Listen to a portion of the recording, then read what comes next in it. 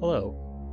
This is a preview for our latest bonus episode, where I interview C. Derick Varn, an educator, editor at Zero Books, and also a podcaster. We talk a bit about Theodore Adorno, and in this clip, you'll hear us discuss domination, some of the shortcomings with the way that Adorno thinks about society, but also the problems that he's raising that are worth looking at. I hope you enjoy. If you want to listen to the whole thing, you can support us on Patreon for $3 a month, and you'll get regular bonus episodes like this with the regular roundtable episodes. Right now, you're listening to 22 Ghosts 3 by 9 Inch Nails, but soon you'll hear a little bit of my conversation with C. Derick Varn.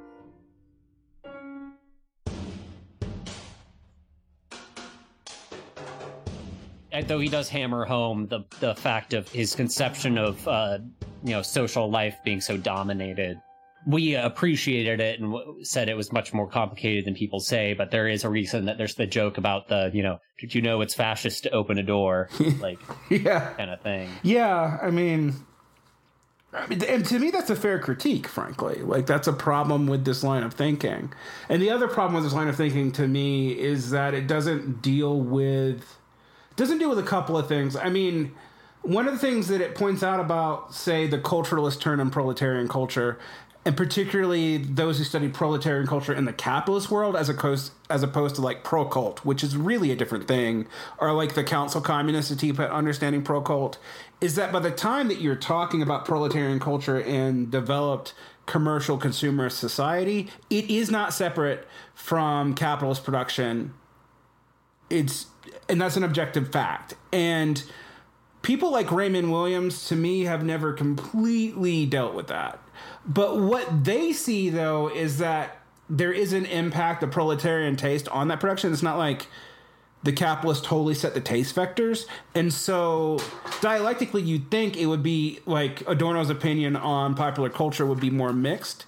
But since he's more interested in pure negativism, he's more interested in avant negations of current artistic fads than he is anything really class-based. And that's another thing I think you can throw at Adorno, is that Adorno is so frustrated by what's happened with the working class in the developed world by the 1950s that he basically sees them as a non-factor. He doesn't see them as a revolutionary subject. He doesn't even talk about them in most of his writings that way. He sees capitalism more as a system. It's something more like you'd see in Moshe Postone. And the class agency, even though class conflict is still key to this, he basically sees the dominion and hegemony. I mean, he doesn't think in terms of hegemony, that's Gramsci, but for your listeners, it's a good way to understand it. The dominion and instrumental reason from capital itself has pretty much made the class conflict a done deal. I mean, you kind of get the feeling that Adorno thinks the good guys lost. And that's why you don't read him talk. I mean, he just doesn't talk about the working class that much. Ben Hameen does, but you don't really see it in Adorno. And you get some really... Adorno's relationship to Horkheimer is interesting because Horkheimer's politics do get reactionary. Adorno is more quietistic than Horkheimer. Horkheimer ends up supporting the American side of the Vietnam War because he's so terrified of.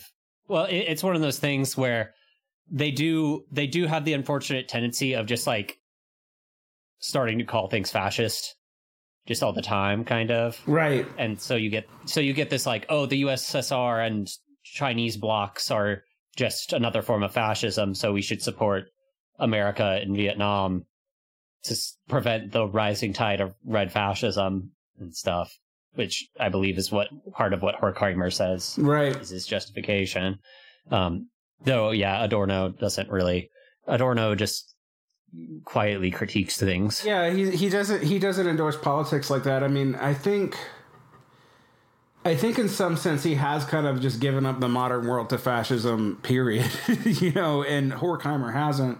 And then Marcuse Marcuse definitely flirted with Maoism. So that wasn't consistent to the Frankfurt School either. And some of these things that we emerge as like this unified picture of the Frankfurt School, I mean, you know, if you read Martin Jay or even some of the more recent studies on it, you realize it was much more at odds with itself than we tend to understand it. And that Adorno probably wasn't the most pessimistic one. It was probably Horkheimer, who just, you know, thought that red fascism was so dangerous that, you know, whatever. One of the problems with the Frankfurt School is they don't have a political economic definition of fascism. Their definition of fascism is almost phenomenological. Like, it's basically authoritarianism. And I think that leads to a lot of mistakes. Like, you know, when, like, even like the most vulgar Trotskyists can distinguish between fascism and Bonapartism. And it may be fair to say, for example, that China under Mao was something like red Bonapartism, kind of.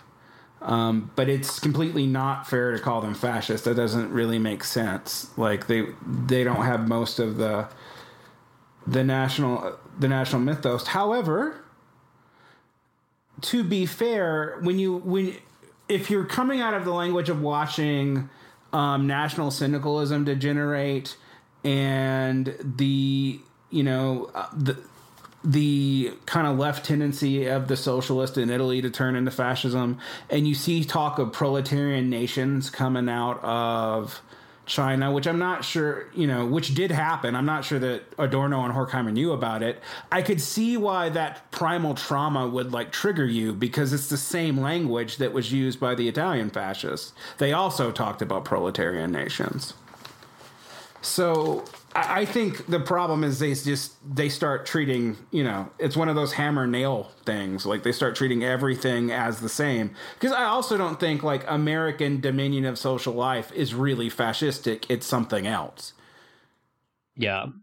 That's one of those things that I remember watching. There's that guy, Gabriel Rockhill.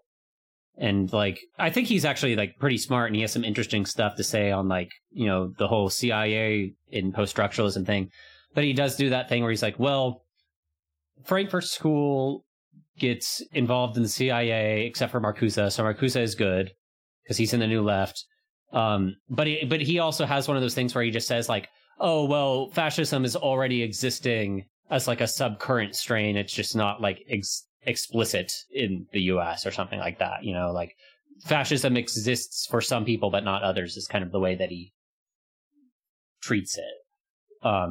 So you get that weird, like, oh, fascism is a political system of domination, but it's also a mentality and a way that people treat each other or something like that. Yeah, I mean, those expansions of fascism as a category are problematic because it leads to stuff like Umberto Eco's Ur-fascism, in which literally everything that has a mythic tinge and any authoritarian tendencies at all is fascist, except for liberalism. But even really liberalism is, if you think about it, like, you know, the callback to prior liberalisms and whatnot. So yeah. So what other questions do you think that you have from this text? Like, where do you think your listeners would need to be further, like, explored?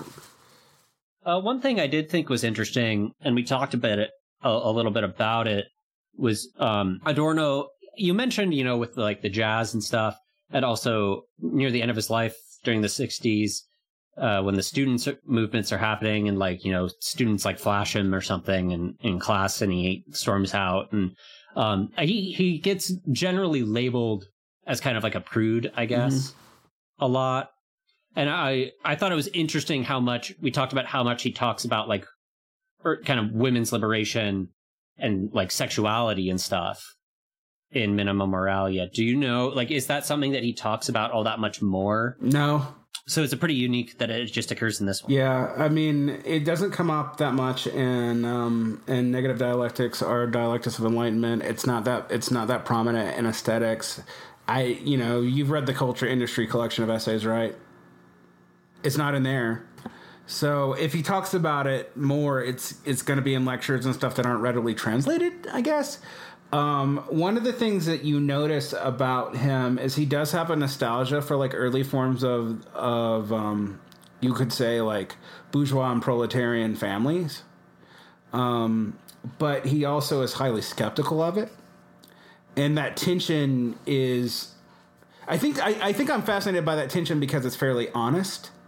Well, it's like we didn't talk about it, but there's the early piece on divorce that I thought was actually really pretty darn good, where he kind of says like how just the whole way that the family form is encapsulated into this attempt to secure safety and honest relationships and reliance on people, but any sort of like fracturing tension in that occurs instantly inverts it. Mm-hmm. And you just get this immense feelings of hostility or tension, or all trust becomes mistrust or something like that, because once that thing that is secure attempted to be secured and stowed away in the capitalist totality has to open up again, it just doesn't, like, all of everything just gets inverted back into these opposite forms.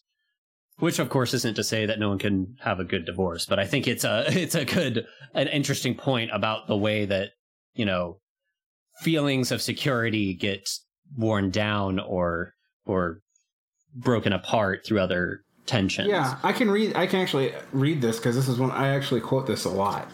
The whole sober base on which the institution of marriage arises, the husband's barbarous power over the property and work of his wife, the no less barbarous sexual oppression that can compel a man to take lifelong responsibility for a woman with whom it once gave him pleasure to sleep, all this crawls into the light from cellars and foundations when the house is demolished.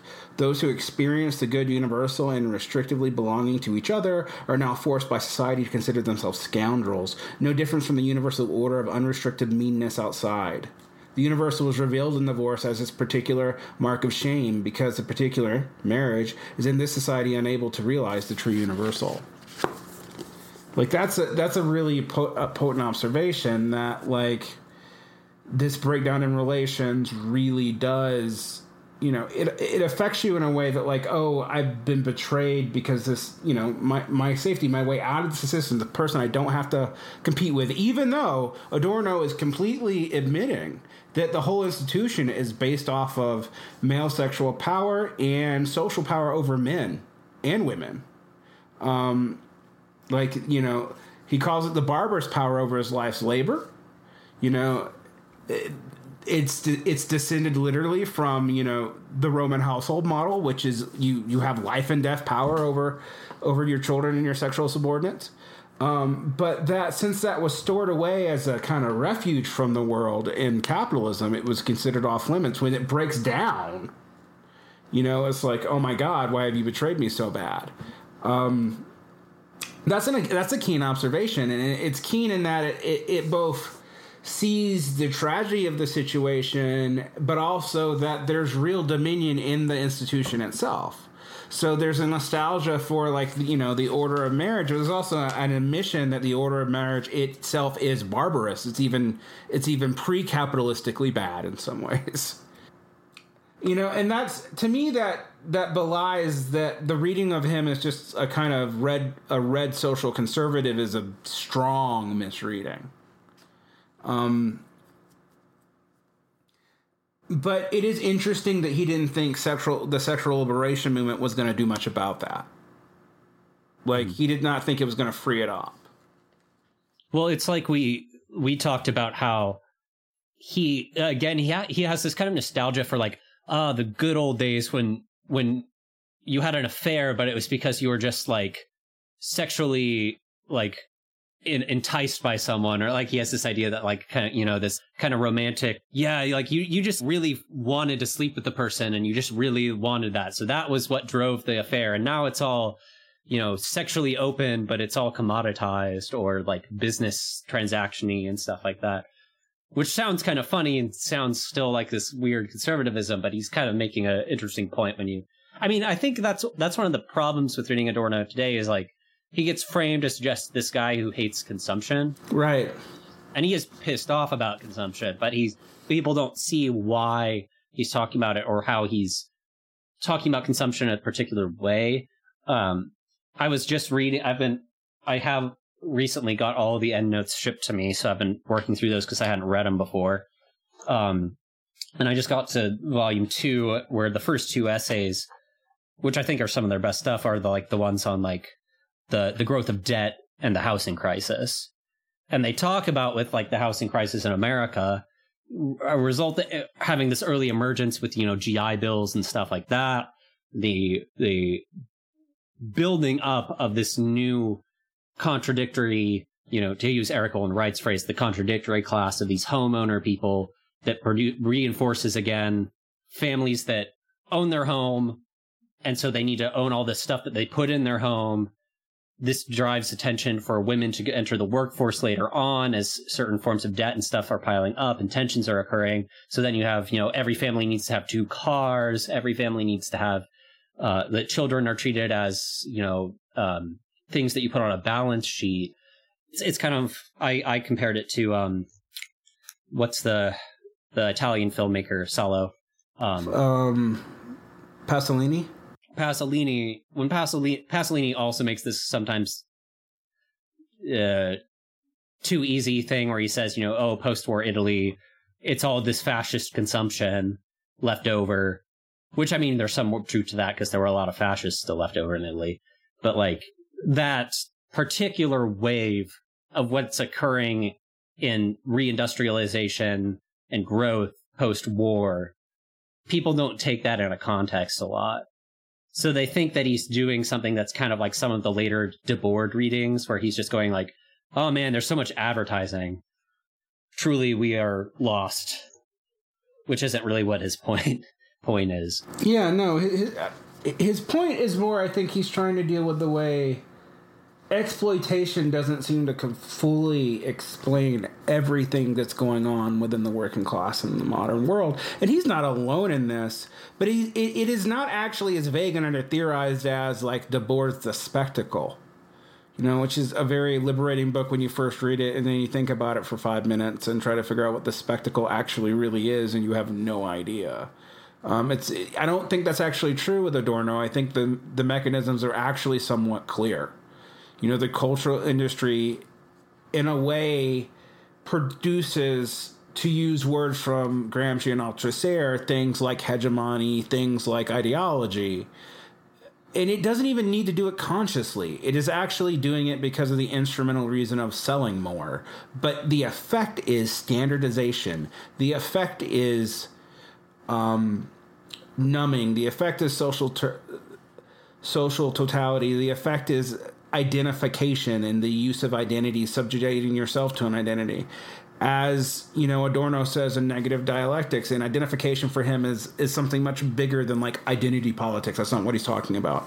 Identification is like, I have a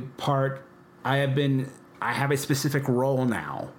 That role is X. That is a social role. That is an economic role, and these other variables, these other experiences will get read into that. But the form of ideology itself is the identification with this thing, and with this role. And that freedom, one of the things that Adorno takes seriously about Marxism, I think, is class abolition really is the goal. Because it's not just that the working class have to lead the way. They have to lead the way and abolish class itself. And Adorno has not seen that happen. I mean, in a key way, it does rhyme with modern communization thinkers, or even, frankly, Maoists who struggle with the same thing and came up with theories like worldwide labor aristocracy and first, second, third nations rules. It's actually trying to answer the same question.